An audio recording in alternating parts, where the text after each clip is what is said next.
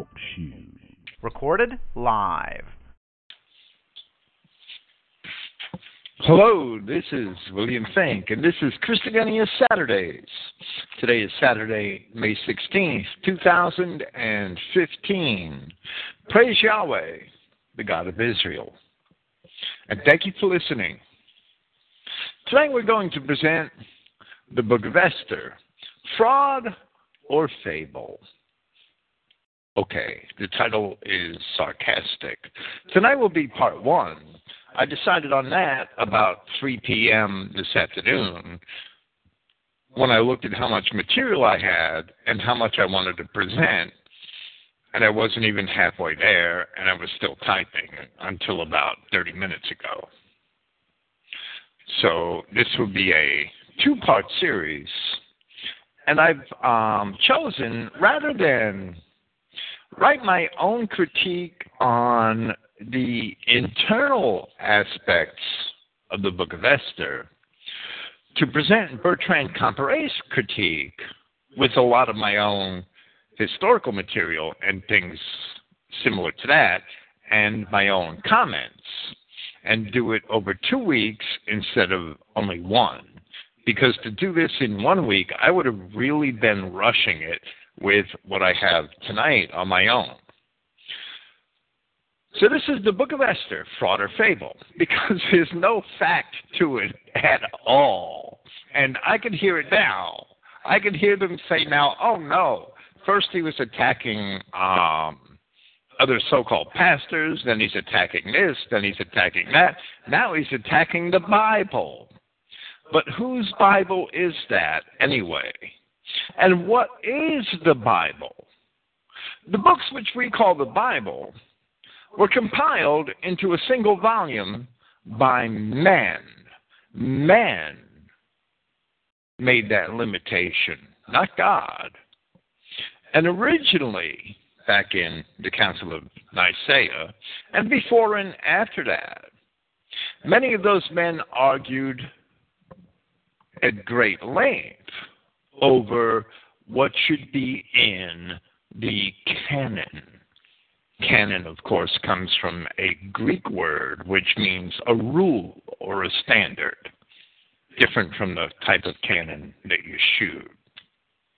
Of the 66 books in the King James Bible, and of course they're not all books, right? But we'll call them books for our purposes here. I don't know if I would call 10 verses in one of John's epistles a book, but we'll call them books.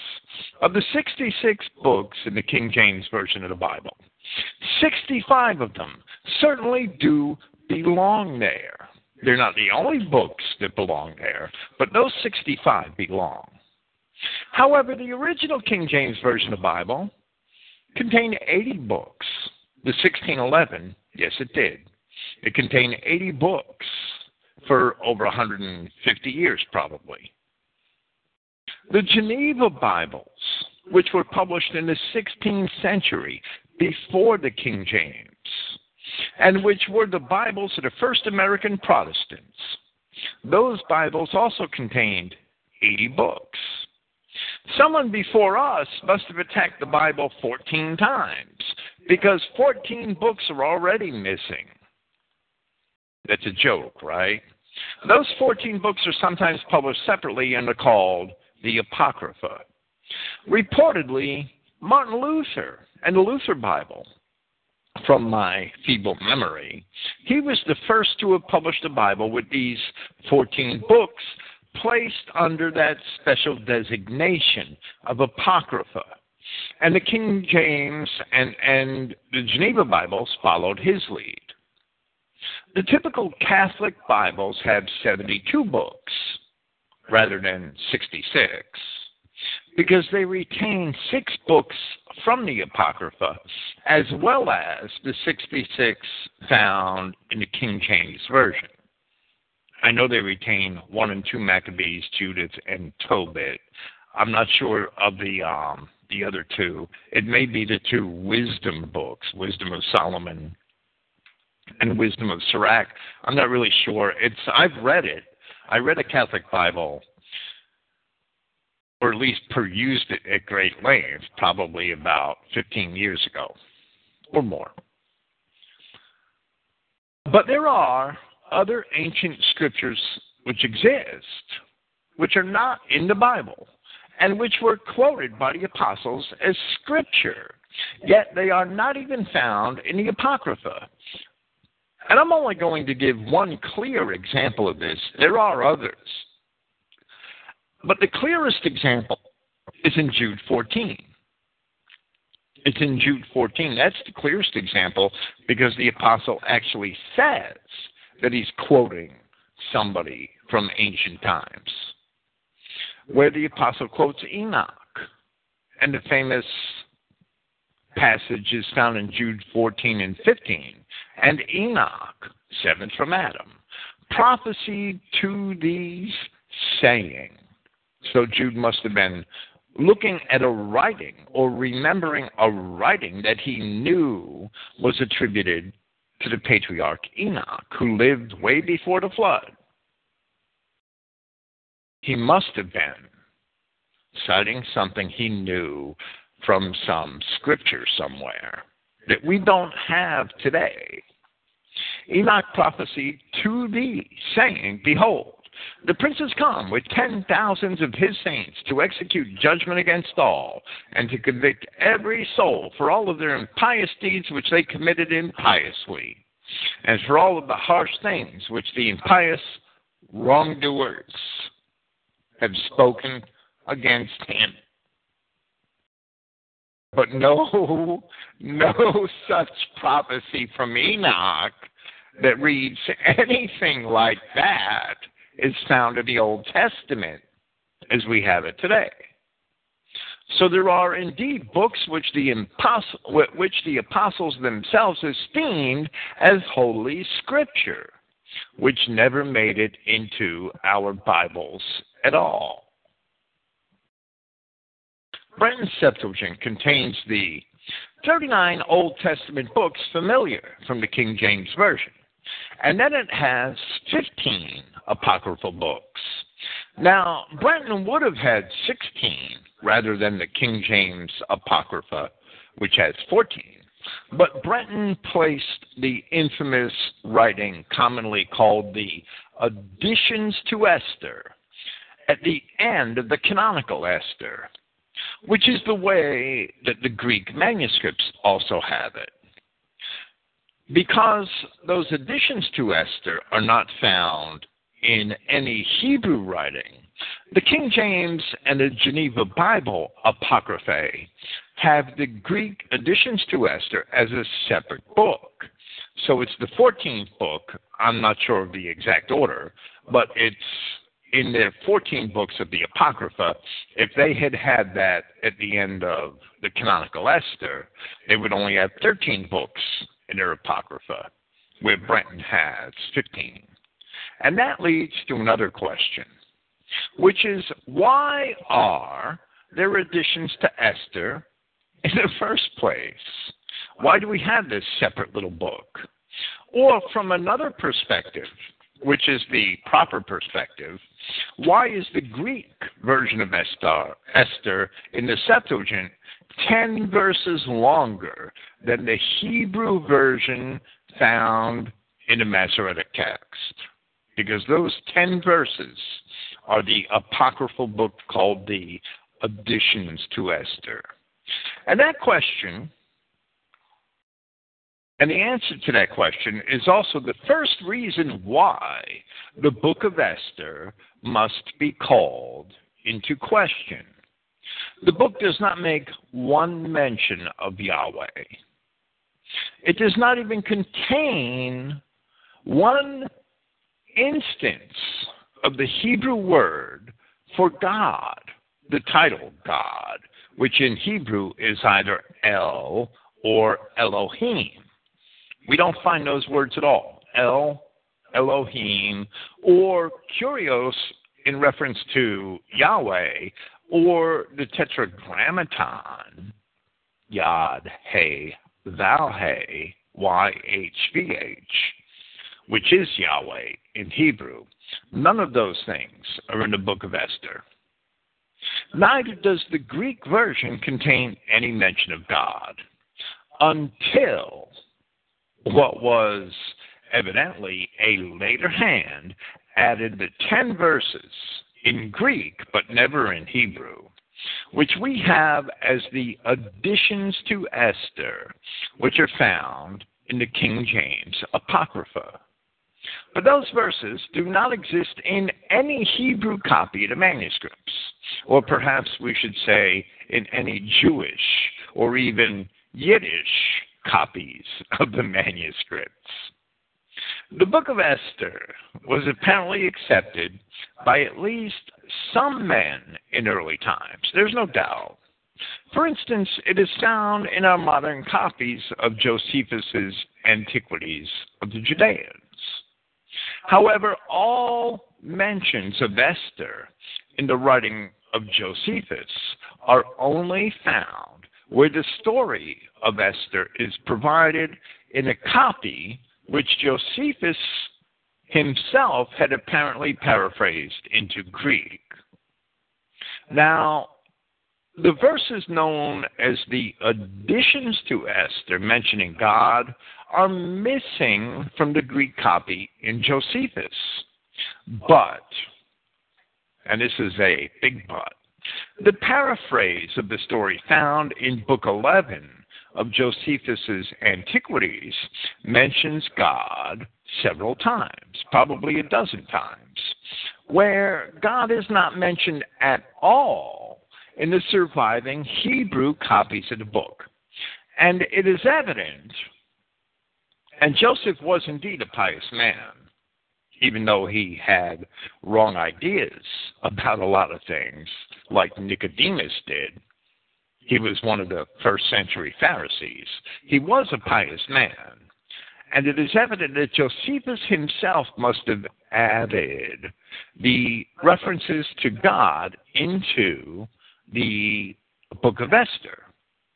If indeed, and this is important to conceptualize, if indeed Josephus himself wrote that portion of his book, because many additions were made to many portions of many ancient books, and the Christian must be discerning. Another early place where we find mention of Esther is in the so-called, and I'm going to call it so-called because I think it's just about as valid as the book of Esther is. I think it's just bullshit, to be honest. Another place we find mention of Esther is in the so-called Epistle of Clement of Rome to the Corinthians, which is supposedly from the late 1st century A.D. However, that epistle is known in Greek copies only as early as the Codex Alexandrinus, which means the 5th century A.D. And its authenticity has been disputed since at least the 9th century A.D., notably by Photius, Photius. Photius was the patriarch of Constantinople in the 9th century. He also wrote a Scholia. An earlier Latin copy is said to exist, and I tried to see a copy of it, but the text for us is sadly and presently unattainable. However, we doubt the authenticity of the epistle of Clement to the Corinthians as it stands, because among other things disagreeable to Scripture, the epistle of Clement claims that Esther was to be credited, quote unquote, for the delivery of the 12 tribes of Israel in danger of being destroyed. Now, anyone who understands Judaism would understand that that is a false claim which only the Jews would make. The book of Esther was set in Persia and only referred, even within itself, to the Judeans of the Babylonian captivity. Even Josephus understood that the tribes, which were much earlier deported by the Assyrians, were not Judeans or Jews, but were pagan barbarians. And with them, Josephus had identified the Parthians and the Alans. Paul of Tarsus and Simon Peter would have agreed. Paul of Tarsus and Peter, in chapter 2 of his first epistle, would agree that the ancient Israelites are the pagan nations of Europe. The Old Testament prophets themselves explain that Israel became pagan. It is not proper to call 9.5 tribes Jews. Yet this so-called Epistle of Clement, who was allegedly a student of those original apostles, would say that the 12 tribes are all Jews, because Esther only uses that term Jews in reference to those people. We do not believe Clement. We do not believe that that epistle is from Clement. Among the so-called church fathers, I really hate to use that term, but that's how they are. That's how they're known. Among the so-called church fathers, specifically the ante-Nicene fathers, meaning the early Christian writings from before the Council of Nicaea, the book of Esther was apparently accepted by the 2nd century, not Clement of Rome, that's a different Clement, by the 2nd century Clement of Alexandria. Certain writings in the works of the 3rd century Christian writer Origen noticed the different versions of Esther, but in other places in his writing, he accepted the story. In one of those places, Origen, who was also from Alexandria, had also confused the Jews of Esther with Israel, where he mentioned the story in his commentary on the Gospel of John. The 4th century writings of Lactantius, who was a Roman of North Africa, who converted to Christianity late in his life, also accepted the Esther story. And he thought the Persian king of the story was the famous Xerxes. And we'll get to that later on. Lactantius received his Christian education from Arnobus of Numidia, who was another Christian apologist who had some clearly Gnostic influences. And those Gnostic influences in the writings, in the surviving writings of Arnobus of Numidia, are without doubt. We do not find any mention of Esther in the numerous early writings of any of the other Christian church fathers, the ante-Nicene fathers, meaning those before the Council of Nicaea. The book of Esther, which seems to have been promoted by the Jews, is often said to have made its way into the canon of the still future Roman Catholic Church when Jerome, translating the Hebrew Scriptures into Latin in Alexandria, included Esther in his Vulgate. Bertrand Comparet, and we're going to cover his entire sermon on Esther over these next 2 weeks, Yahweh willing. Bertrand Comparet, whose own sermon on Esther we will incorporate into this short series, made that mistake. He asserted that Esther didn't come into canon until Jerome put it in the Vulgate. However, Eusebius, 100 years before Jerome, had included Esther in the list of Old Testament books which he had compiled from Origen, which he considered canon, and he was very influential. And certainly he and Origen had both approved of the book. So the inclusion of Esther among canonical books predates Jerome, but nevertheless, it leads back to the Judeans, or perhaps I should say, to the Jews of Alexandria. All of the early church fathers who accepted Esther as canonical had a direct connection to ancient Alexandria. The book is, however, included in the three oldest of the Great Uncial Greek manuscripts. We find the book of Esther in the codices Sinaiticus, Vaticanus, and Alexandrinus. All of these are from the 4th and 5th centuries. Men are fallible. Men are prone to making compromises. Men are prone to making mistakes. But men often have political agendas as well.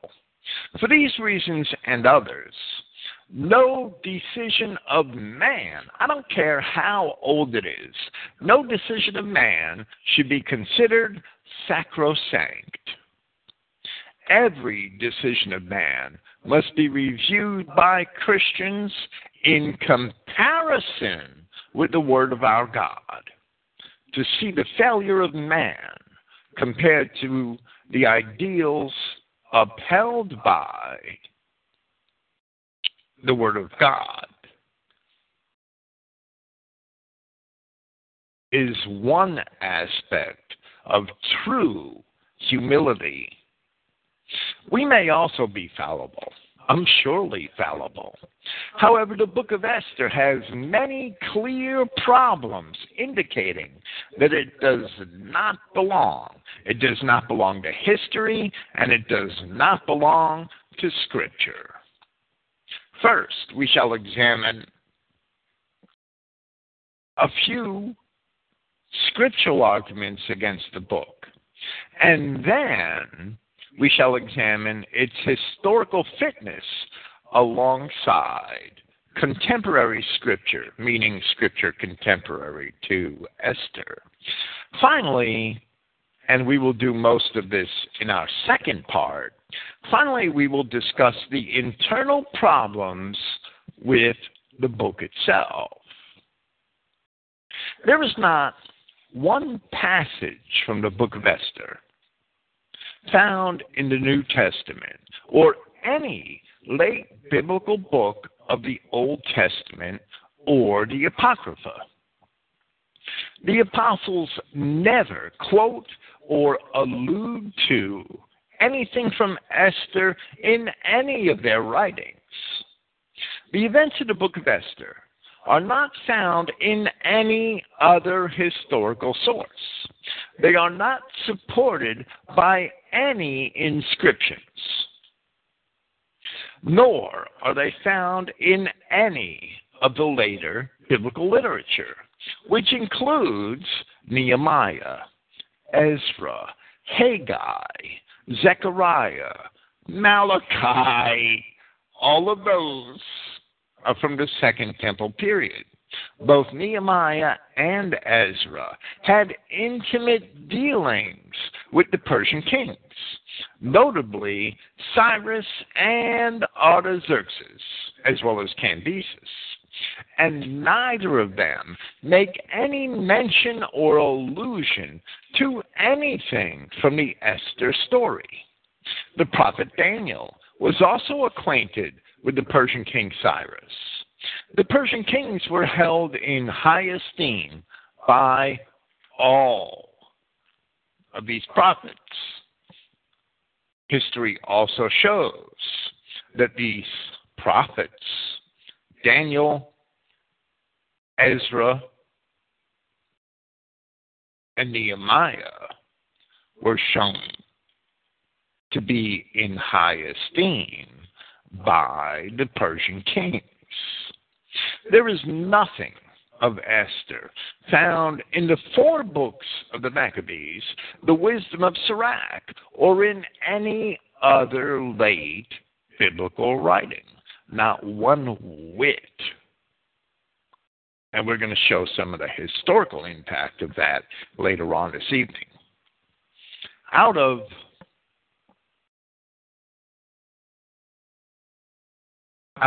all of the books of the Old Testament, the book of Esther is the only one which is completely missing in the Dead Sea Scrolls. Now, that's a very finite statement. I will admit that Nehemiah was not found in the Dead Sea Scrolls, but in ancient Judea, Nehemiah and Ezra were always written as part of the same scroll. And Ezra was found, but portions of the scrolls upon which Ezra was found simply didn't contain Nehemiah. But Nehemiah can be esteemed to have been among the scrolls of the Dead Sea sect because Ezra was found. And the same thing can be said for 1 Chronicles. No copy of 1 Chronicles survived in the Dead Sea Scrolls, but in ancient Judea, and this is shown from other archaeology, 1 Chronicles was often included on the same scroll as 2 Chronicles, and copies of 2 Chronicles were found in the Dead Sea Scrolls. So it can be assumed without any resistance that 1 Chronicles was also a part of the canon at Qumran. So those aren't as evidently missing as Esther was, which should have been included on its own scroll. But that's not all. Some claim that the lack of Esther amongst the Dead Sea Scrolls is simply by fate or fortune, that they simply did not survive.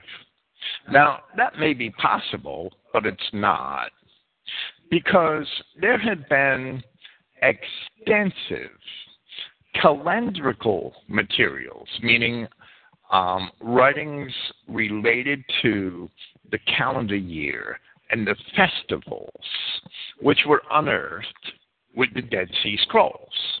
Many scrolls describing the calendar and feasts, and none of the calendars used by the Qumran sect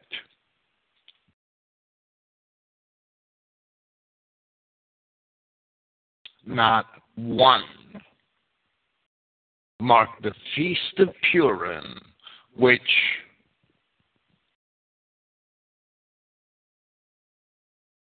the book of Esther initiates. Therefore, since the Qumran sect did not observe the Feast of Purim, it is therefore absolutely likely that the Qumran sect did not have Esther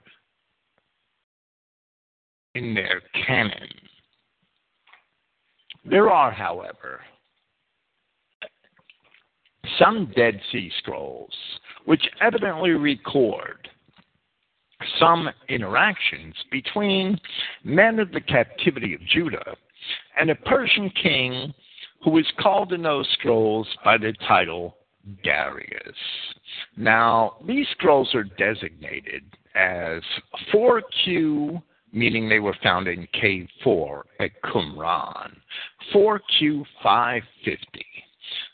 And 4Q 550 consists of several fragments. I think it's 5, A, B, C, D, and E.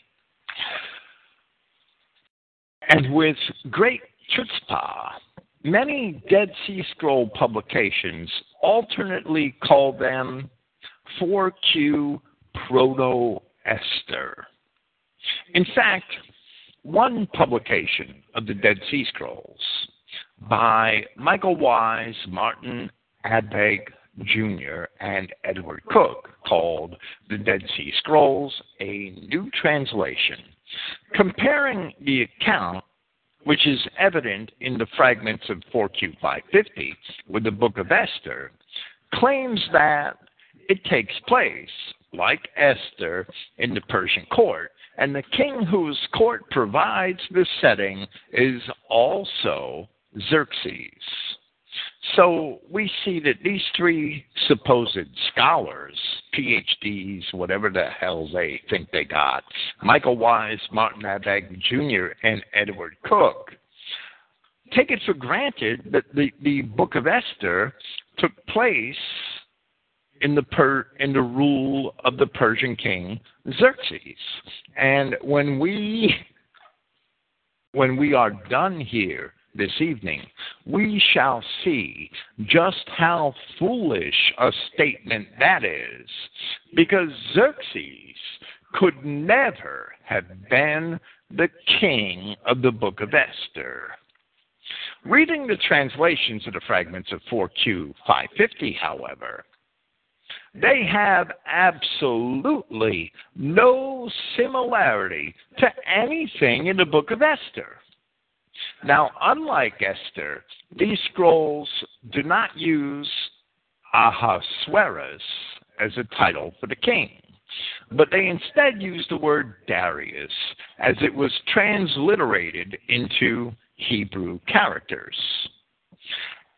As it also appeared in the book of Daniel, where Darius appears in Daniel, it's a transliteration. It's a Persian name written in Hebrew characters, D-R, Daleth, Resh, Yod, and so on, Shen, or whatever that, Shin, that's what they call the S letter. I'm sorry. The accounts are of a man of Judah. The accounts in 4Q 550 are of a man of Judah who was a tailor. He made clothes for the king, and who was favored by the king. And apparently the relationship is carried down to the king's son as well as the son of the man. The designation of 4Q Proto-Esther for the scrolls designated 4Q 550 is ridiculous. It's only wishful thinking by some Jew, because those scrolls and the fragments of the story they represent are not at all even remotely similar to the Esther story. Not one whit. Now, the word Ahasuerus, which appears in Esther as a title for the Persian king, is not generally used in Ezra or Nehemiah as a title for the kings of Persia, who are usually called Artaxerxes instead. And Artaxerxes is actually used in Ezra and Nehemiah of two different kings. And Ahasuerus and Artaxerxes are different Hebrew words. Although Cyrus and Darius are also mentioned in Ezra and Nehemiah. However, Ahasuerus does appear twice outside of Esther. It appears in Daniel chapter 9, verse 1, and in Ezra chapter 4, verse 6. In Daniel chapter 9, verse 1, the word Darius, as well as the word Ahasuerus, are both titles, since the reference, if we read Daniel 9:1, the reference must have been to Cyrus. So Darius is being used in Daniel 9:1 as a title for Cyrus because it was a title. And Cyrus came first among the Persians to the kingdom of the Babylonians, which is the context of Daniel chapter 9. Since Ezra followed Daniel by nearly 100 years, and uses the term Ahasuerus to refer to a king at a time clearly following that of Cyrus, and in Daniel 9:1, Ahasuerus is used of Darius or Cyrus's father. We see that the word Ahasuerus, as it is used by Daniel and Ezra, describes two different men. So Ahasuerus, just like Artaxerxes and Darius, is just a title and not a name. The Greek historians came to know specific Persian kings by various titles which the Persians used. But it can be demonstrated in all of this Eastern literature that these words are just titles, and the Greeks would assign one particular title to a specific king. Now, while Ahasuerus in its Persian form is not a word for any form of the name Cambyses, if we examine Daniel and Ezra and the context of those books, the Ahasuerus of Daniel must be a reference to Cambyses I, who was the father of Cyrus the Great. And the Ahasuerus of Ezra 4:6 must be a reference to Cambyses II, who was the son of Cyrus the Great, and also the last of Cyrus's dynasty. He was followed by the king whom the Greeks know as Darius I, who was followed by Xerxes I. And then Xerxes I was followed by Artaxerxes I. We're going to briefly discuss each of these men. But before we begin, here we are going to quote from a few paragraphs of Bertrand Comparet's critique of the Book of Esther. We will quote more from Comparet, a little more later on this evening, and a lot more, Yahweh willing, in the second part of the series. We will do that so that we can see both his good perspectives on this book, and that way we won't have to repeat his work. Instead, we can build on it, and to correct a few of his errors, because he did make a few mistakes. So this is not only a critical review of Esther, but we hope to also improve on Comparet's treatment of this subject while giving him credit where credit is due.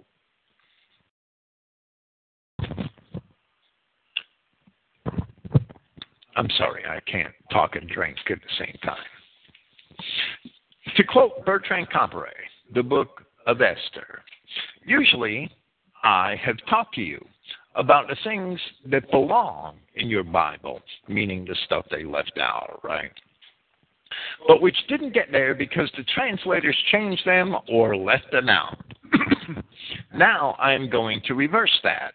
I am going to talk to you about something they left in your Bible which doesn't belong there, and that is the Book of Esther. Those of you who have read it have been puzzled by it.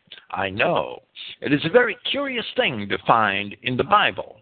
In the entire Book of Esther, it not only does not mention the name of God once, it doesn't even use the mere title of God once, meaning the word God itself. It never mentions prayer to God for help or thanksgiving to God for deliverance. It is a completely and brutally materialistic story of murder and robbery. And how did that get in your Bible? Well, let us look at this a bit. First of all, let us summarize what it says in the Book of Esther.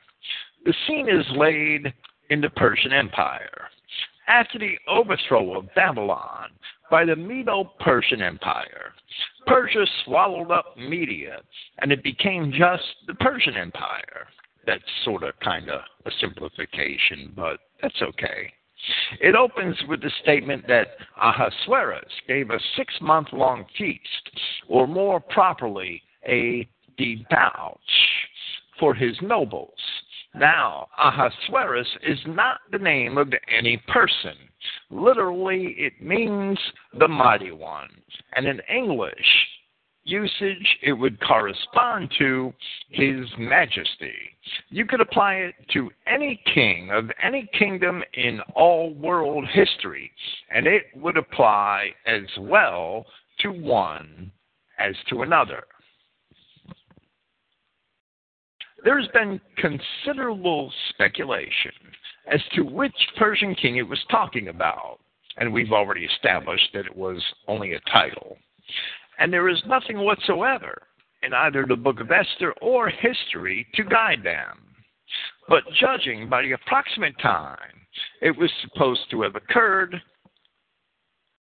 some have guessed that this Persian king might have been Xerxes, and we've already seen Lactantius, the early Christian writer, assert that it was Xerxes, and we've seen the supposed scholars of the new translation of Dead Sea Scrolls, the Dead Sea Scrolls, they also take for granted that it was Xerxes.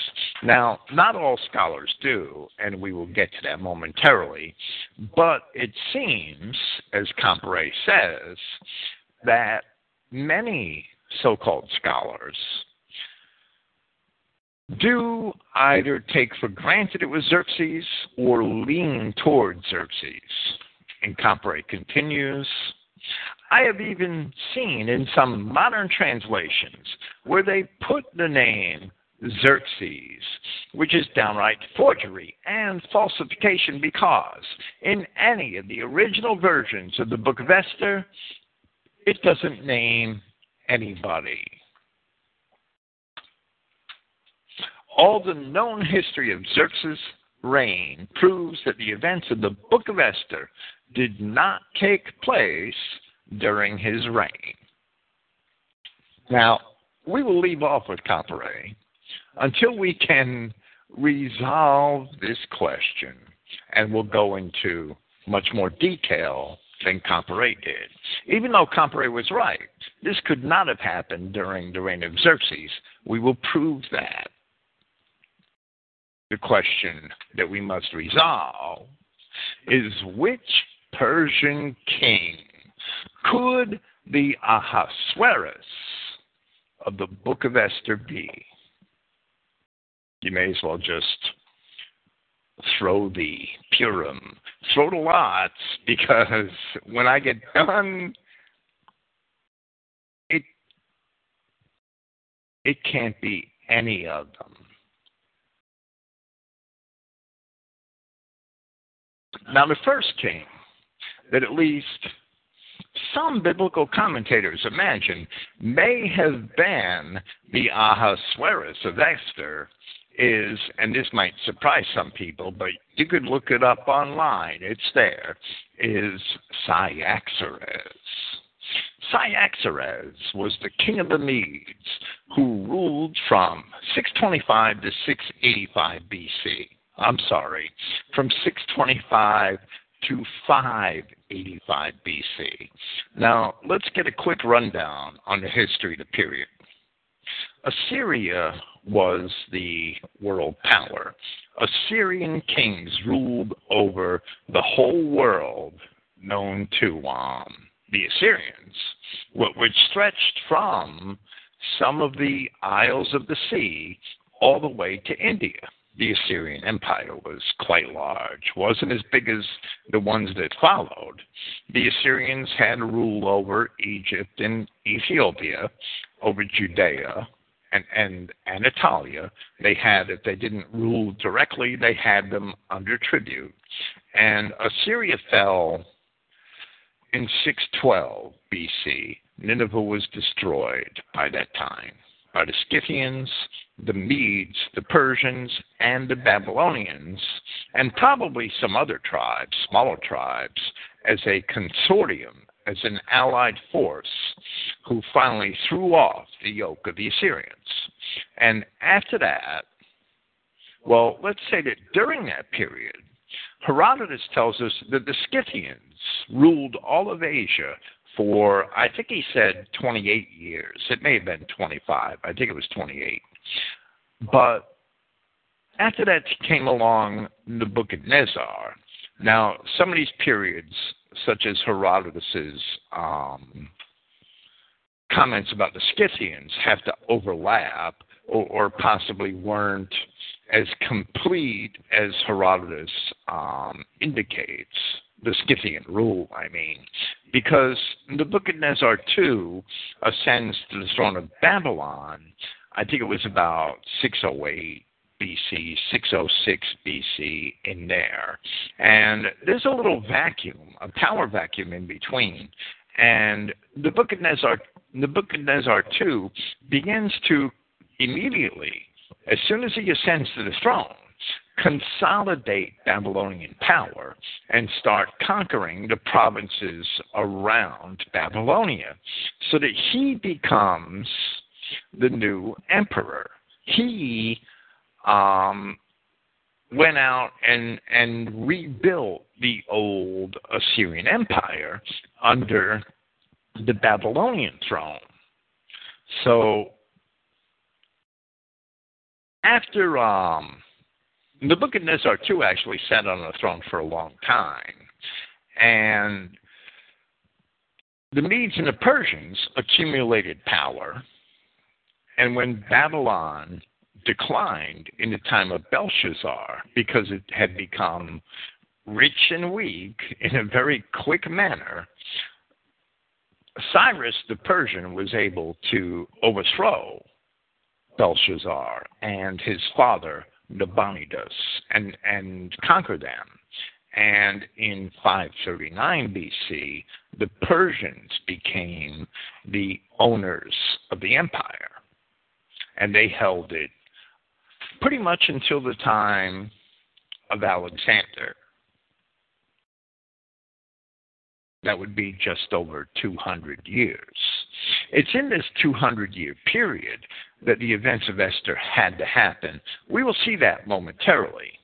But first we will explain why some people, some so-called scholars who are really clowns with degrees, believe that Cyaxares could have been the king. But Cyaxares could not have been the king of the book of Esther. And that's because while Cyaxares, who ruled Media and the Persians from 625 to 585 BC, because Cyaxares, while he was the first king of the Medes and Persians to consolidate the Medes and the Persians, and for some time he ruled over much of Anatolia, Armenia, and Mesopotamia, he was later a tributary to the Babylonians after Nebuchadnezzar got a hold of him, and he never ruled over 127 provinces from India to Ethiopia, which is what the book of Esther claims. But Cyaxares is only put forth as a candidate because of the text of Esther chapter 2. And this is where some confusion comes in. In Esther 2, verses 5 and 6, it says, "Now in Shushan, the palace, there was a certain Jew whose name," and I'm going to call them Jews. I know that technically they're Judahites or Judeans, but I really believe that Esther, and we'll get to this next week, was a work of Edomite Jews. I really believe that. So I'm going to call them Jews when I discuss this book. There was a certain Jew whose name was Mordecai, the son of Jair, the son of Shimei, the son of Kish, of Benjamin. So Mordecai is the great-grandson of Kish, who had been carried away from Jerusalem with the captivity, which had been carried away with Jeconiah, king of Judah, whom Nebuchadnezzar, the king of Babylon, had carried away.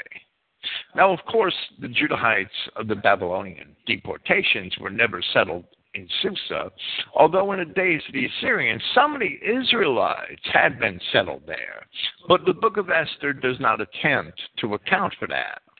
However, the prophet Daniel was made a high-ranking officer of the Persian Empire by Cyrus, Daniel chapter 6, verses 1 and 2, as he had been under the Babylonians. He was a high-ranking officer in the empire, as we see in Daniel chapter 5, verse 29. And Daniel was at the palace at Susa, or Shushan, as it is called.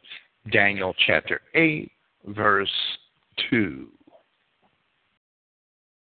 But regardless of what we may think about Mordecai being in Susa, and Mordecai seems to be a lawyer later on in the book of Esther, the text we have just read can be used to date the events which Esther claims to have happened. We don't believe they happened, but Esther dates those events.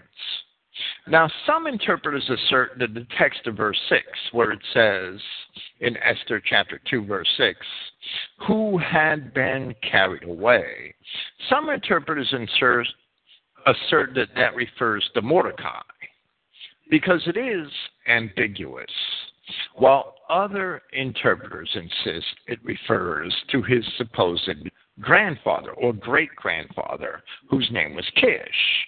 So let's read this again, because this is kind of important. Mordecai, the son of Jair, the son of Shimei, the son of Kish, a Benjamite, who had been carried away from Jerusalem. So we don't know if it's really talking about Kish, who had been carried away from Jerusalem, or Mordecai, who had been carried away from Jerusalem. So there's we can't narrow the book of Esther down to a more precise time, but we can certainly narrow it down to a range of time. If it refers to Mordecai, it was carried away with Jeconiah. Then the events of Esther could not have happened until well after the time when Cyrus conquered Babylon, because the king in Esther is a Persian, and he rules from India to Ethiopia. So that can only describe the time after 539 BC when Cyrus conquered the Babylonians. And Mordecai would have already been, if he was carried away at the age of 1, he would have already been at least 50, and that's more like 49, I think, at least 50 years old when that happened in 539 BC. But if that phrase, who had been carried away from Jerusalem, refers to Kish, who's the great-grandfather of Mordecai, then Mordecai would probably not have been born until after the time of Cyrus. If we account 30 years for each generation, which is more than fair, if Kish had no children until after he was taken to Babylon, and if he was taken to Babylon as a child, as perhaps of 5 years of age, we're trying to get the maximum possible range here, right? The maximum reasonable range. If Kish had been taken to Babylon at 5 years of age, in 585 BC, which is the latest possible date to be taken to Babylon, we would esteem that the latest reasonable dating for the birth of Mordecai would be around 500 BC, 85 years later. With this, we see that Mordecai would be an adult by the time of Artaxerxes I, who ruled Persia from 465 to 424. Mordecai would be 35 in 465. Now, if Mordecai was 20 years older than Esther, and born not long before 500 BC, then Esther would be the of the ideal age for a marriageable maiden when Artaxerxes came to the throne in 465 BC. Now, we're not trying to prove that the book of Esther could have happened during the reign of Artaxerxes I. When we get to discuss the reign of Artaxerxes I, we'll see that it could not have happened in that time. But we're just trying to imagine the earliest and the latest times that the book of Esther could have happened, according to the book itself, from the text of Esther, chapter 2, verses 5 and 6. The earliest it could have happened, of course, is the reign of Cyrus, and that's impossible for reasons we will discuss later. The latest it could have happened, reasonably, is in the reign of Artaxerxes I, from 465 to 424 BC.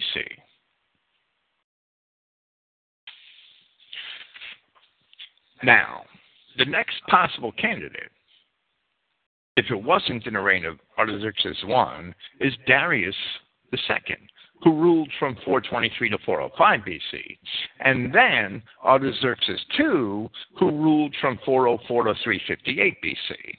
However, Mordecai would have been far too old to be active during the reigns of either of these kings.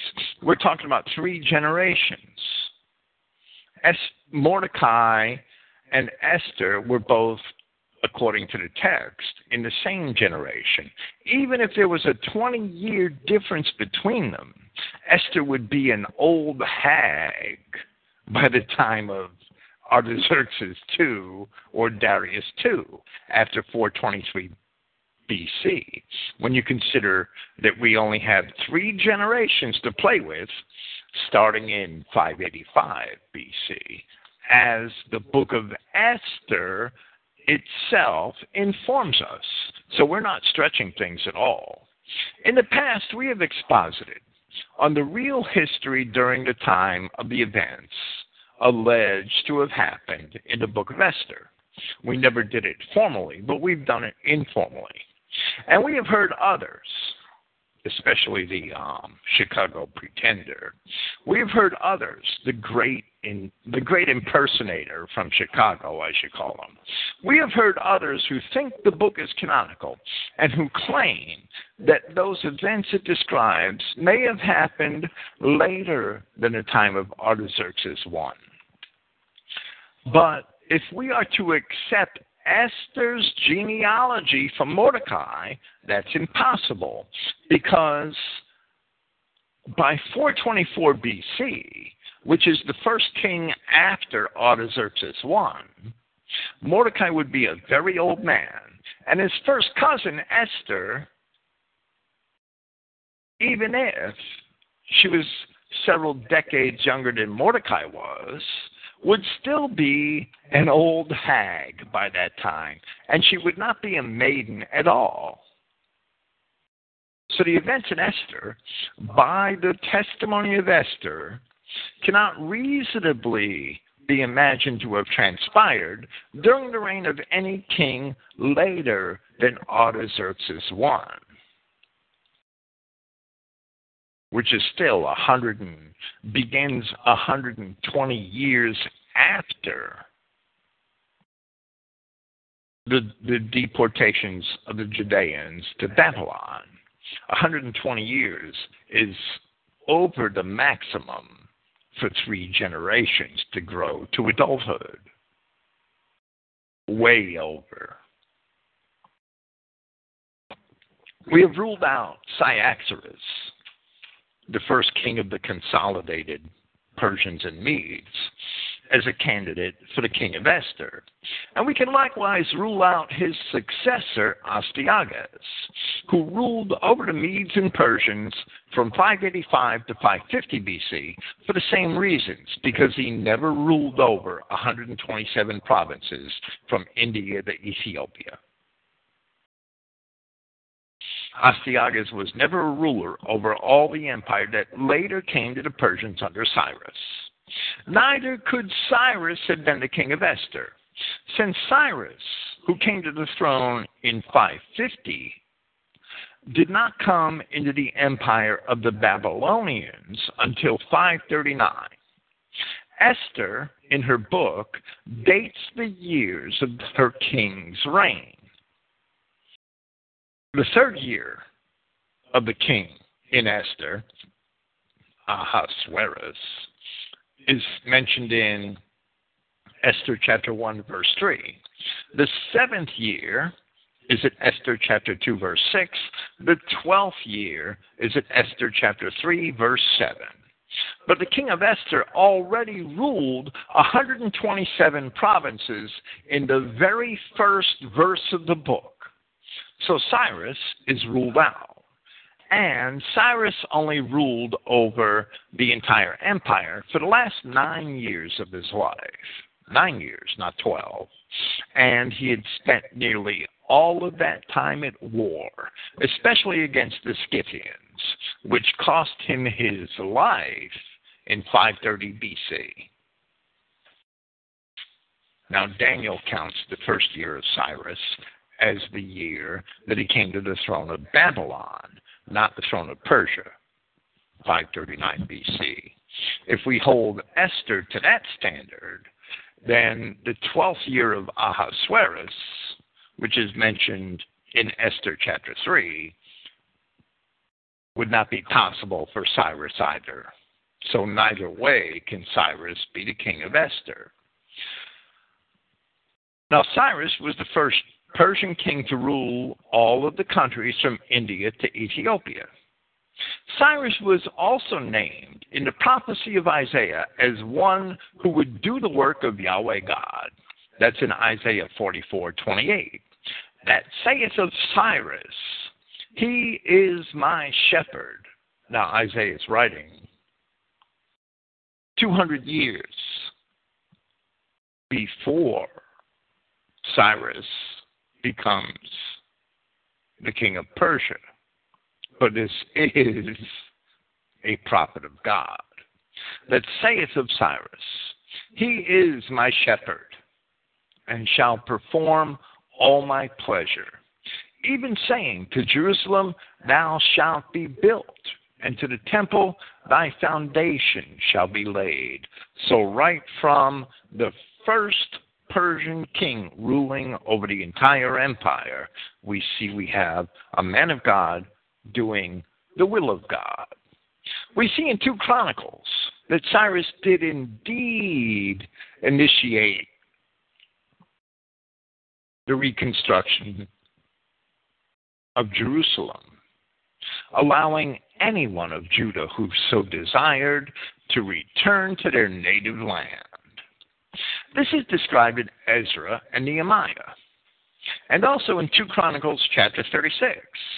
Now, in the first year of Cyrus, king of Persia, which is evidently 539 BC, the first year that Cyrus had rule over the countries of the Babylonians, that he could effect such an order, that the word of Yahweh spoken by the mouth of Jeremiah might be accomplished. Yahweh stirred up the spirit of Cyrus, king of Persia, that he made a proclamation throughout all his kingdom, and put it also in writing, saying, thus saith Cyrus, king of Persia, all the kingdoms of the earth has Yahweh God of heaven given me, and he has charged me to build him a house in Jerusalem, which is in Judah. Who is there among you of all his people? Yahweh his God is with him, and let him go up. Now we're going to see later this evening that the laws of the Persians did not change. It was unlawful for a king of Persia to try to change a law. Once he made a law, he couldn't change it. We're going to see that proven in Daniel chapter 6. If Cyrus, the first Persian king, issued a law allowing all Judeans to return to Judea.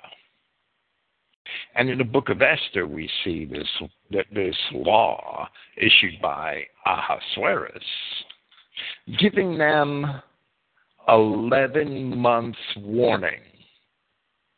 Go read Esther. It's there. We'll talk about it more next week. They had 11 months. The order to kill all the Jews in Esther is issued 11 months before the date of its execution. Don't you think that since all the Jews had permission from Cyrus in a law that couldn't be changed to go back to Jerusalem, don't you think they would have done that? They had 11 months.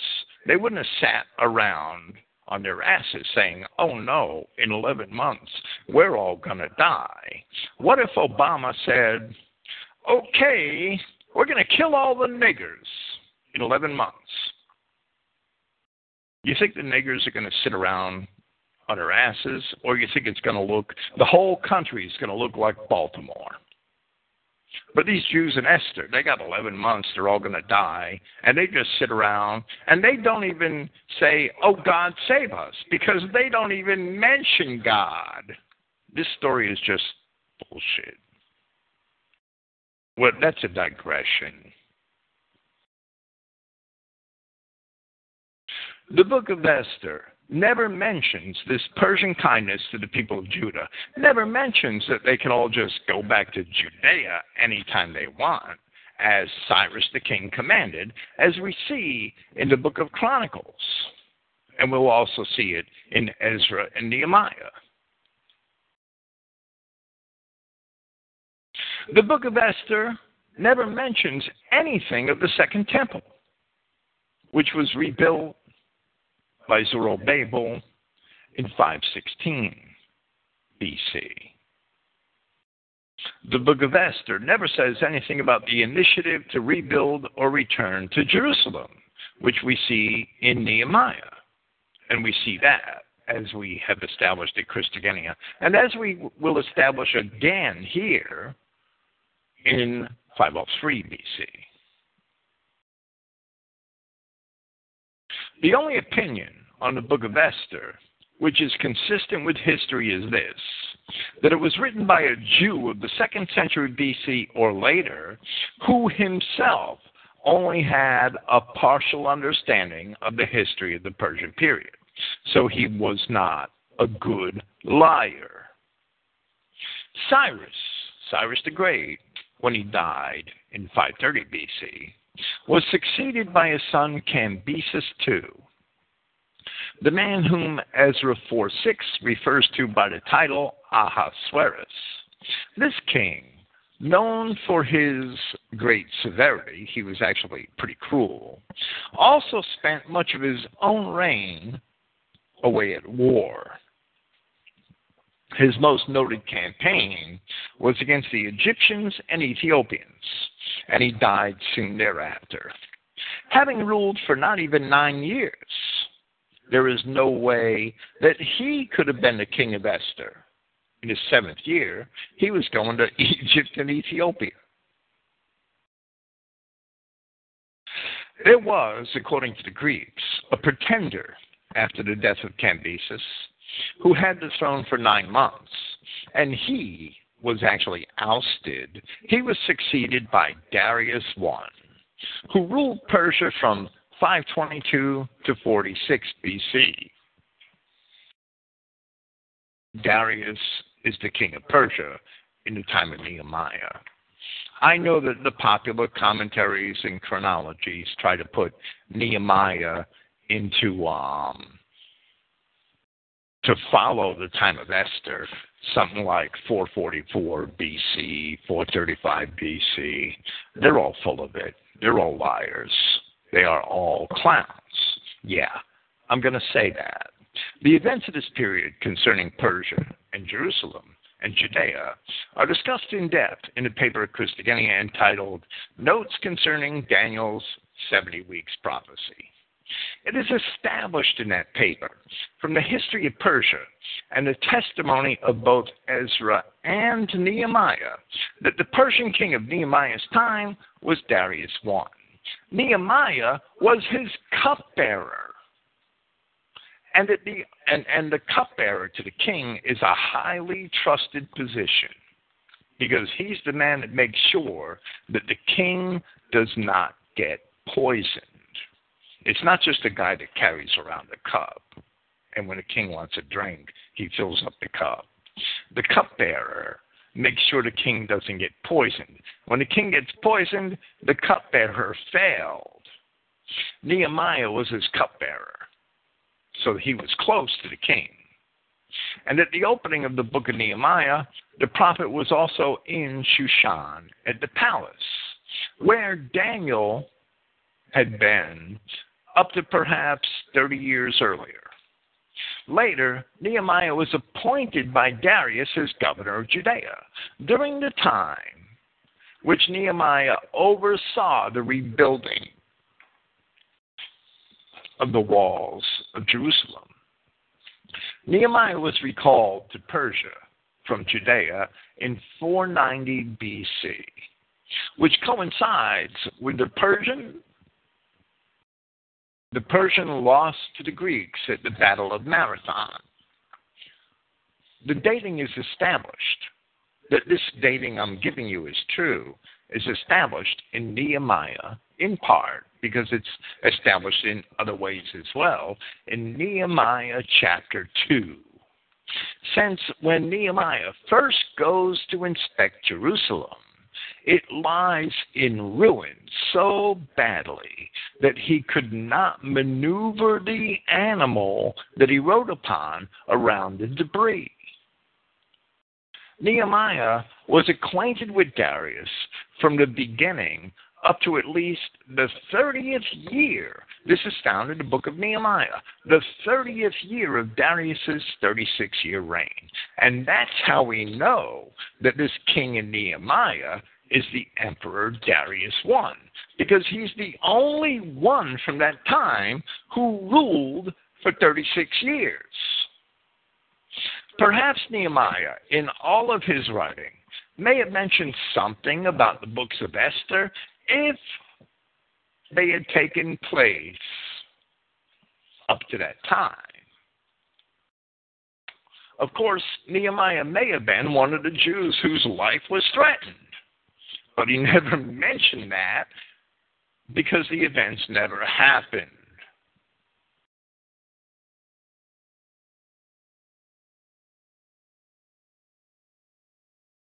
By the time of Ezra's commission to finish rebuilding the city, which began nearly 40 years later than Nehemiah's recall, the mess described in Nehemiah chapter 2 was cleaned up. The walls and the temple were rebuilt. The building ceased between Nehemiah's recall and Ezra's commission for one reason, because of the Persian involvement in the war against the Greeks, which involved all of the people and all of the resources of the empire from 490 BC, which was when the Persians lost at Marathon, and Nehemiah was recalled to Susa, up to 468 BC. 468 was the year of Persia's final defeat. Now, to wrap this up in a nutshell, Ezra commences the plan to rebuild and to finish the building project in the city. 10 years later, in the reign of Artaxerxes I, in 458 BC, maybe 457.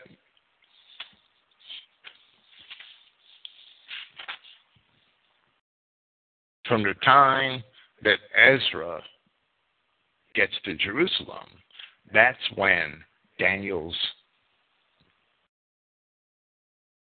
70 weeks starts ticking.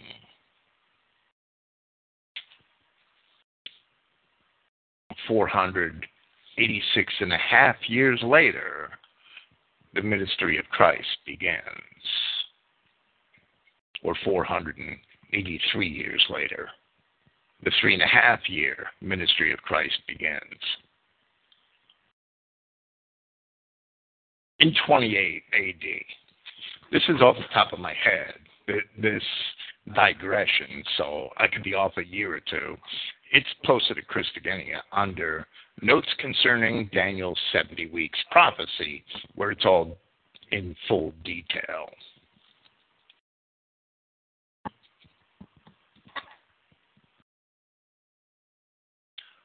According to Ezra chapter 6, the temple was finished in the 6th year of this Darius, the king of Persia. And it says from verse 13, Then Tatnai, governor on this side of the river Shethar-Boznai, and their companions, according to that which Darius the king had sent, so they did speedily. And the elders of the Judeans built, and they prospered through the prophesying of Haggai the prophet, and Zechariah the son of Iddo. They were 2 of the 3 second temple prophets. The third one is Malachi. And they built and finished it, according to the commandment of the God of Israel. Malachi must have followed Ezra by a couple of years. And according to the commandment of Cyrus and Darius and Artaxerxes, king of Persia. And this house was finished on the 3rd day, meaning the temple, of the month Adar, which was in the 6th year of the reign of Darius the king. That's at the time of Nehemiah, who was his cupbearer. There it is recorded that Darius made decrees ordaining the new temple and condemning anyone who would condemn it. It is hardly believable that Darius should agree to kill all of the Jews a year later, as the book of Esther asserts happened. For Darius to kill, as the book of Esther describes, all of the Jews in the empire, in all the provinces, that would include Judea. The Persian kings were not allowed to change their laws. If Artaxerxes issues a command that these people in Jerusalem are to be protected, how could he issue a command which counters that the people in Jerusalem are to be killed? It is hardly believable that Darius should agree to kill all of the Jews a year later, in the 7th year, when the temple was finished in the 6th year and Darius issued this decree.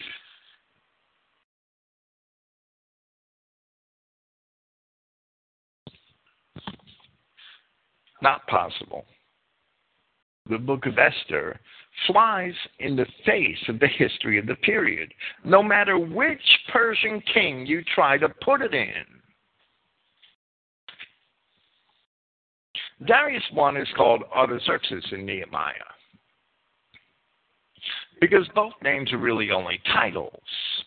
The wife of Darius I was the famous Atossa, a daughter of Cyrus the Great, who was well known to historians and who lived until 475 BC. There is no room in the reign of Darius for any Vashti or any Esther. The Greek historian Herodotus describes how Darius became king. Because remember, 2 kings before Darius, Cambyses, died suddenly in the field on his way back from a failure to defeat the Ethiopians. And a usurper took over the throne, pretending to be the brother of Cambyses. The Greeks called him Pseudo-Smerdis. So Darius according to Herodotus, gets together with the noble families of Persia, attacks the palace, and puts out the usurper after the usurper ruled for 9 months. When that happened, these 7 noble families of Persia made a league that they would intermarry with one another so that they could maintain control of the throne. There's no room in Vashti for any, in the reign of Darius, for Vashti or any Esther. The Greek historian Herodotus describes all this. There's no room because of the agreement these 7 families made among themselves. There's no room for an Esther or a Vashti in the rules of any of Darius's immediate successors. Darius, who could not have been a king of Esther, according to Ezra and Nehemiah, Darius was succeeded by his son Xerxes I. Xerxes I, the guy that Lactantius and the translators of the Dead Sea Scrolls think was the king of Esther, was the son of Darius. And the wife of Xerxes is Amestris. And Amestris is also well known to historians. She's known from history. She's known from inscriptions. She was the mother of Artaxerxes I, the king who followed Xerxes. And she was the daughter of Otannes. Otannes was one of those noblemen who had helped Darius become king after they put out the usurper. So that was in keeping with the agreement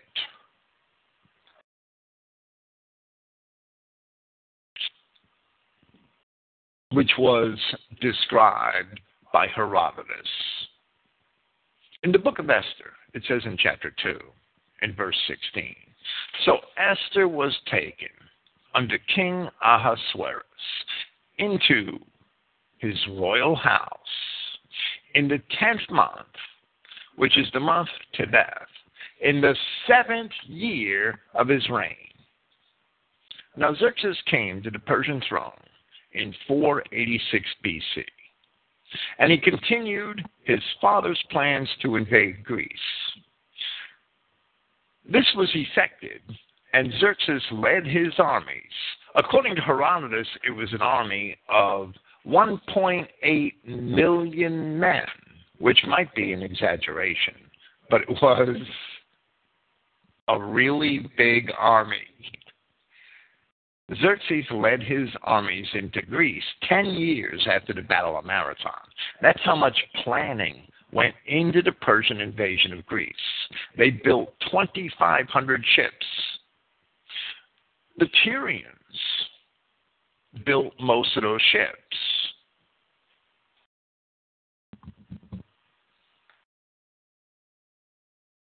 Xerxes led his armies into Greece in 480 BC, which is the year of the victory over the 300 Spartans at the Battle of Thermopylae. When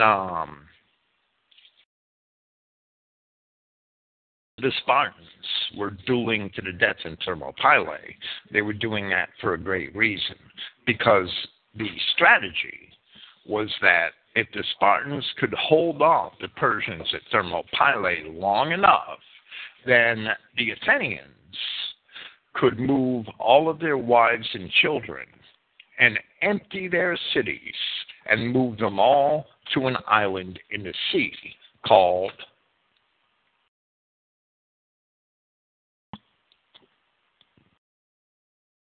Salamis. Salamis was off the coast of Athens, of Attica, in the Gulf of Corinth.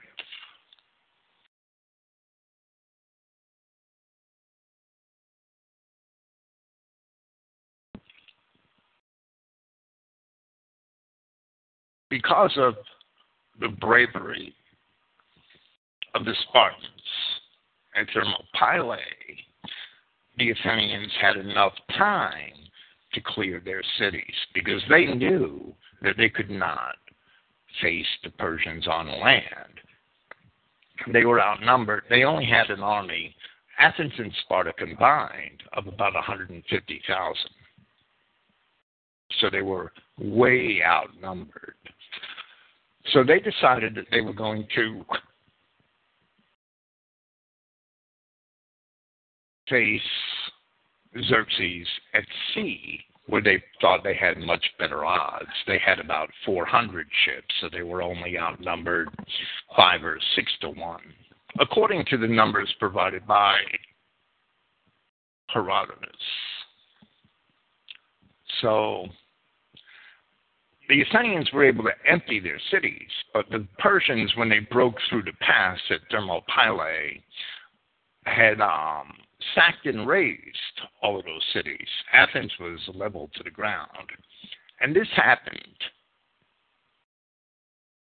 in the 7th year of the reign of Xerxes.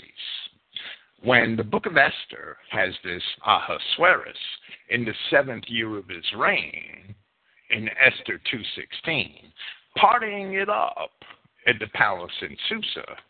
And these clowns that are the translators of the Dead Sea Scrolls take it for granted that the king of Esther is Xerxes. It's extremely well known from history that in the 7th year of his reign, Xerxes was in Greece. He was standing on the shores of Attica, from where he watched his 2,500-ship navy go up in smoke and sink to the bottom of the sea. That's what happened to Xerxes in the 7th year of his reign. When he saw that great victory of the Greeks at sea, he turned around and headed home to Persia. He left a quarter of his army in Greece, hoping that they would defeat the Greeks, and they were soundly defeated.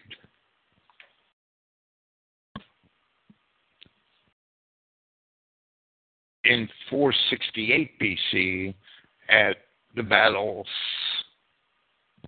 of Plataea and Mycale. So Xerxes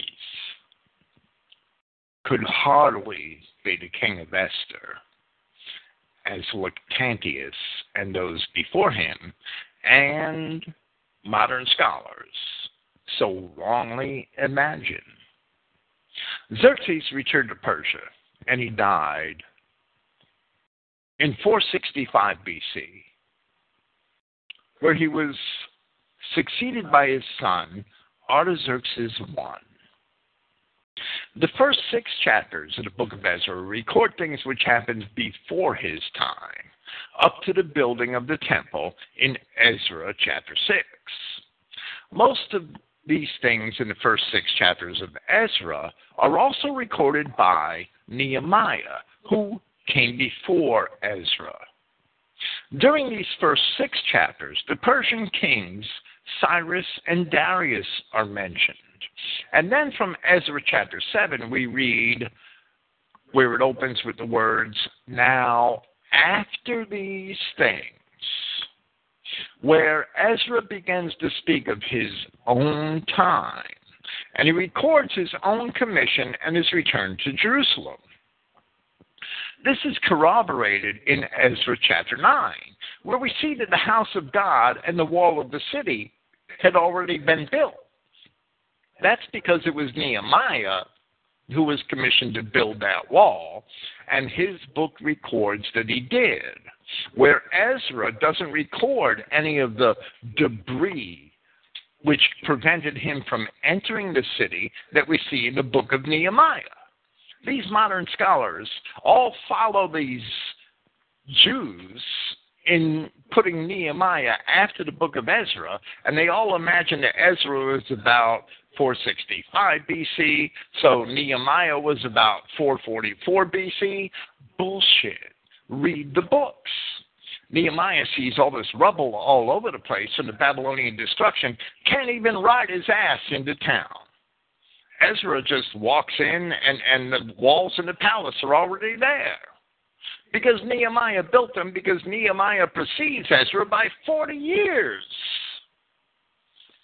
And all these so-called scholars are just stuck on stupid.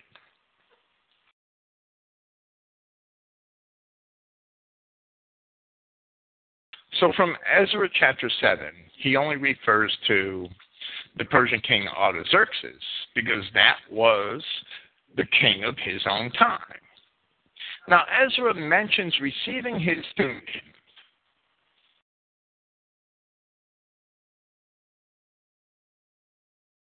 in the 7th year of Artaxerxes, but he is writing this account, which we have some years later.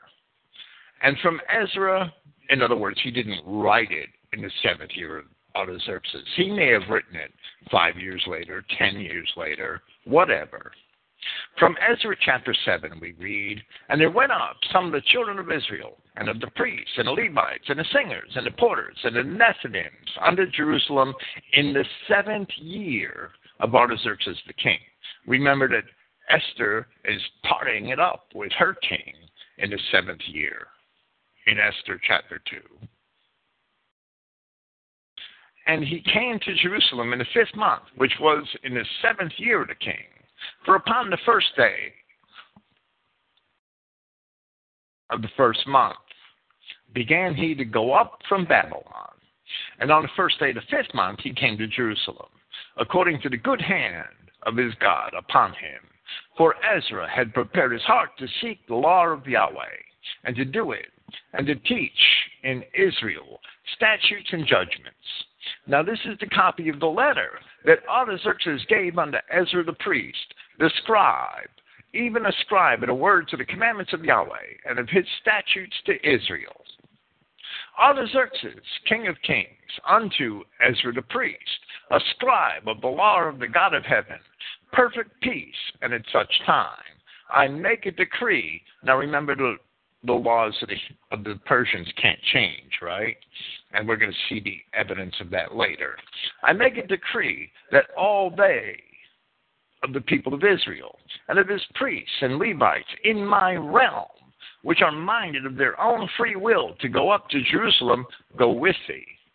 For as much as thou art sent of the king and of his 7 counselors, to inquire concerning Judah and Jerusalem, according to the law of thy God, which is in thine hand, and to carry the silver and gold which the king and his counselors have offered freely unto the God of Israel, whose habitation is in Jerusalem, and all the silver and gold that thou can find in all the provinces of Babylon, with the free will offering of the people and of the priests, offering willfully for the house of their God, which is in Jerusalem, that thou mayest buy speedily with this money bullocks, rams, lambs, with their meat offerings and their drink offerings, and offer them upon the altar of the house of your God which is in Jerusalem.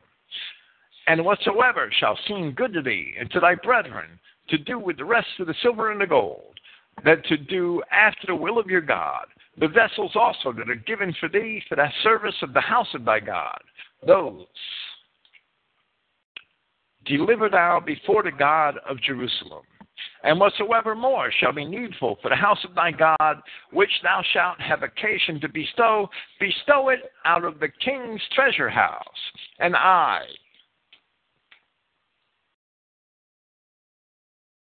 even I, Artaxerxes the king, do make a decree to all the treasurers that are beyond the river, that whatsoever Ezra the priest, the scribe of the law of the God of heaven, shall require of you, it be done speedily. Unto 100 talents of silver, and to 100 measures of wheat, and to 100 baths of wine, and to 100 baths of oil, and salt without prescribing how much. Whatsoever is commanded by the God of heaven, let it be diligently done to the house of the God of heaven. For why should there be wrath against the realm of the king and his sons? Also we certify you, certify you. Same language used in Esther. Also, we certify you that touching any of the priests and Levites, singers, porters, Nethinims, or ministers of the house of God, it shall be lawful to impose toll, tribute, or custom upon them. It shall not be lawful. And now, Ezra, after the wisdom of thy God that is in thine hand, set magistrates and judges, which may judge all the people that are beyond the river, all such as know the laws of thy God, and teach ye them that know not. And whosoever will not do the law of thy God, and the law of the king, let judgment be executed speedily upon him, whether it be unto death, or unto banishment, or to confiscation of goods, or to imprisonment. Now let's read, by comparison, Esther 2:16. So Esther was taken into King Ahasuerus, into his house royal, in the 10th month, which is the month Tebeth, in the 7th year of his reign, which is 5 months after Ezra arrives in Jerusalem. If Ahasuerus is Artaxerxes I, because he can't be Cyrus, he can't be Cambyses, he can't be Darius I, and he can't be Xerxes. So the next choice is Artaxerxes I. And from the timing in relation to the captivity, it being 120 years, this is the last reasonable choice. Then let's read from Esther chapter 3, verse 7. In the first month, that is the month Nisan, in the 12th year of King Ahasuerus, 5 years later, they cast pur, that is the lot, before Haman from day to day, and from month to month to the 12th month, that is the month Adar. And Haman said to King Ahasuerus, there is a certain people scattered abroad and dispersed among the people in all the provinces of thy kingdom, all the provinces, and their laws are diverse from all people.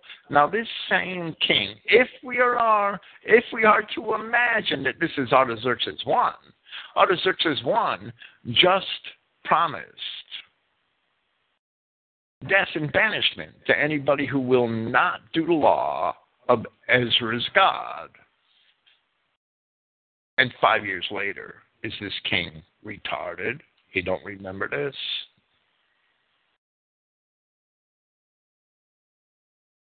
And their laws are diverse from all people. Neither keep they the king's laws. Therefore, it is, and the same king had no conflict with that in the book of Ezra. Neither it is not for the king's profit to suffer them. If it please the king, let it be written that they may be destroyed. And I will pay 10,000 talents of silver to the hands of those that have the charge of the business to bring it into the king's treasuries. We're going to repeat a story from Herodotus this evening, explaining that Cambyses, before he made a law, before he decided to do something, checked with the lawyers, checked with the keepers of the law, the judges and the magistrates, to see if there was any conflicting law. If there's a conflicting law in Persian law, the king wasn't allowed to change the first law. All the Judeans would have had to do was say, hey, what about this law you made 5 years ago? You can't do this. And it would be resolved, if indeed that was the truth. But the book of Esther is written with absolutely no consideration for the history of the entire period. It just made stuff up as it went along. That's all it did. It's garbage. It doesn't belong in history or the Bible. If Artaxerxes is the king of Esther, We are to believe that Esther was married to Artaxerxes during the same year that Ezra received his commission. And then 5 years after the commission, all the Jews in the empire were to be killed, which would include Ezra the scribe and all the people of Jerusalem. Since Esther describes how the command to kill all the Jews was written in every language and sent to every province, Ezra, being the governor of Judea, ordained by Artaxerxes, would have been certain to get a copy of that commandment. Yet a few years later, when Ezra sat down to write out all of these accounts, which we see in his books, there is no mention made of any of the things in the book of Esther. Same thing we run into with Nehemiah under Darius. On the other hand, would Artaxerxes violate what he himself had written in his decree, where it says, "And whosoever will not do the law of thy God and the law of the king, let judgment be executed speedily upon him, whether it be unto death or to banishment, or to confiscation of goods, or to imprisonment"? Could Artaxerxes change his own law? Now, Comparet talks about this in his paper, and we haven't gotten to that point yet, but we do plan to present it later. But we shall discuss it at length now.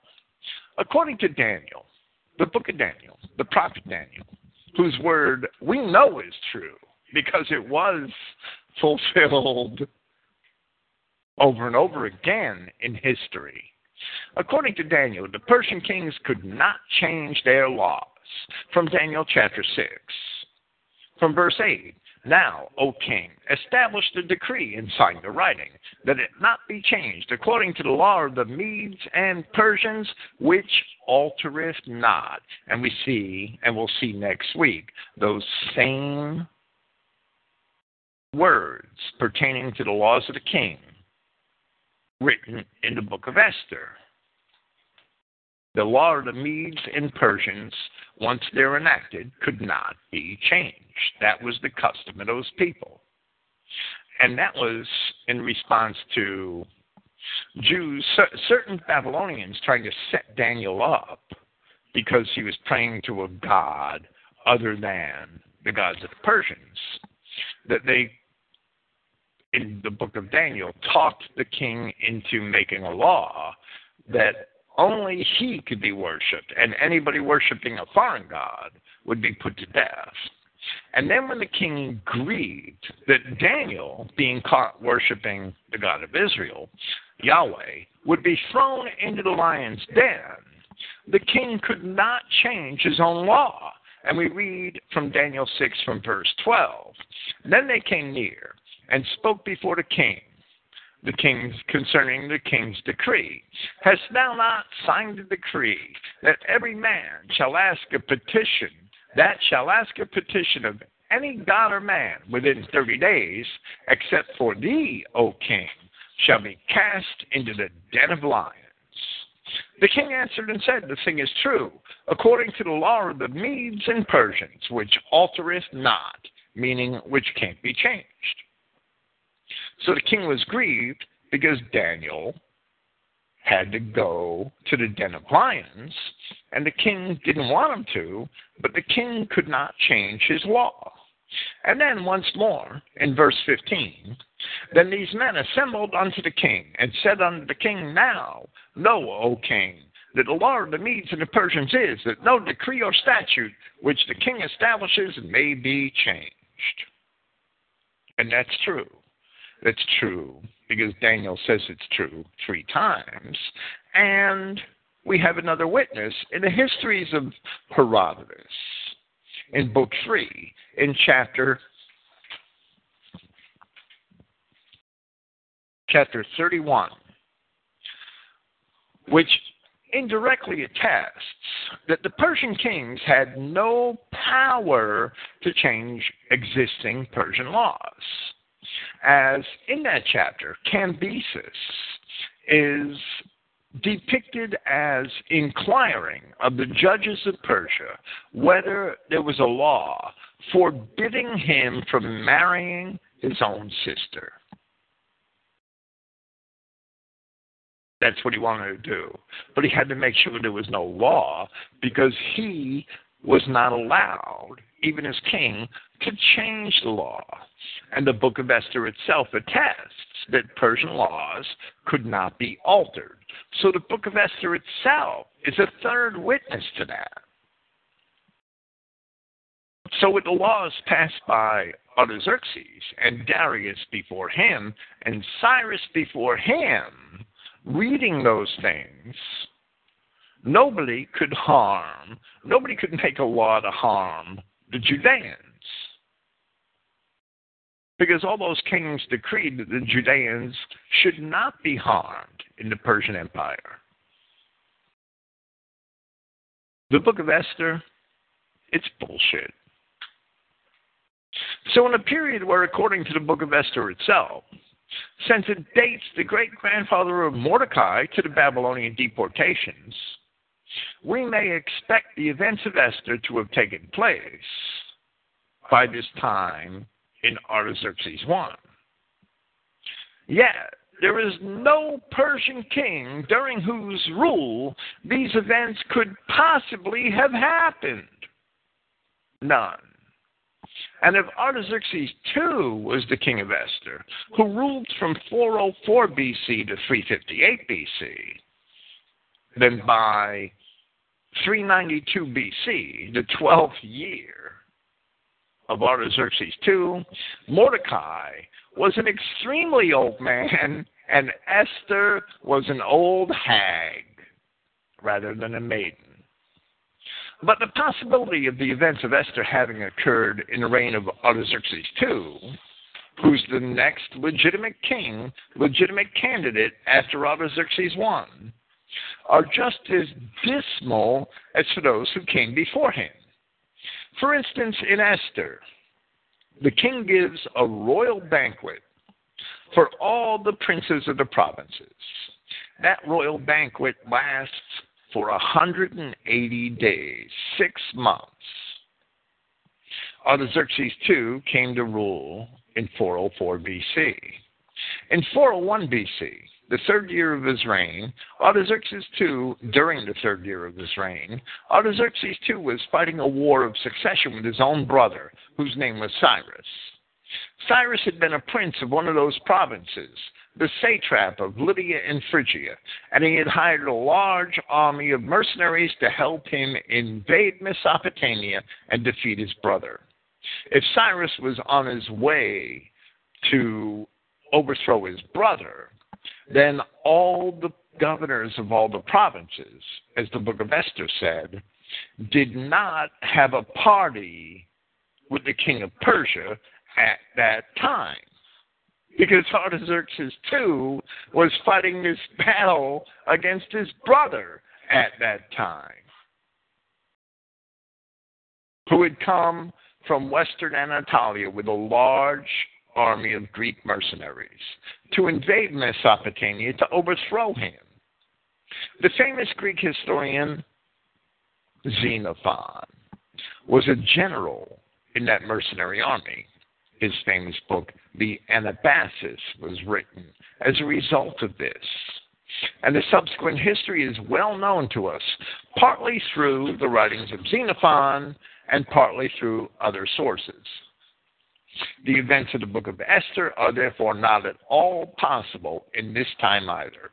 The king's not going to be able to have a 6-month party in the same year that his brother marches on him with an army to overthrow him.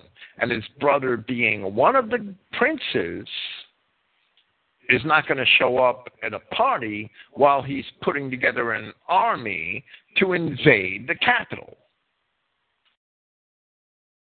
Yet the book of Esther says that all the princes showed up for a 6-month party.